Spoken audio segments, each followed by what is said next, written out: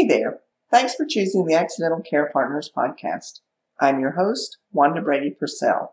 Today's show is a little different than usual, so I'd like to offer a word of explanation about episode 4, which is packed full of information and tips for creating the essential caregiving toolkit. I have broken the full-length 35-minute podcast into 10 excerpts beginning with episode 4A and ending with episode 4H. If you have time to listen to the full-length version, simply go to your podcast platform and find the list of episodes and choose episode 4.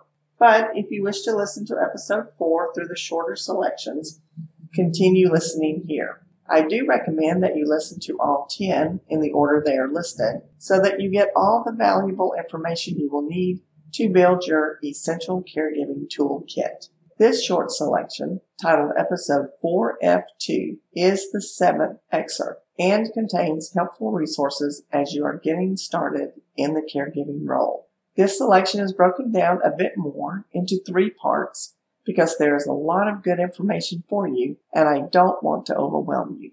Part 2 of episode 4F is about things that can help your care receiver continue to enjoy multimedia experiences. So the thing we're going to talk about today is headphones. Headphones for listening to television or headphones for listening to music and how to do that safely. I've had several families over the years use headphones with great success and much relief. There are many price points, and I'm sure that you can find something that will fit your budget if this is something that will allow you and your family to watch television together without anyone being left out or anybody else being blasted out of the room. And in addition to heavier headphones, you might consider getting a set of light headphones or earbuds and an MP3 player. Think back across your loved one's life and make informed music selections. Take care to pick his or her most favored songs. Dr. Galloway also suggested you might make different playlists for different uses. You could select an array of favorites to simply bring listening pleasure. Or you could put together a group of his or her favorite slower, calmer, softer tracks to bring calm. Dr. Galloway also provided a word of caution about the overuse of music or television. She recommends avoiding using music and television as a means of babysitting. She reports that more than 4 hours of continuous music or TV can cause overstimulation and brings on fidgeting behaviors, which are the very things we're trying to alleviate.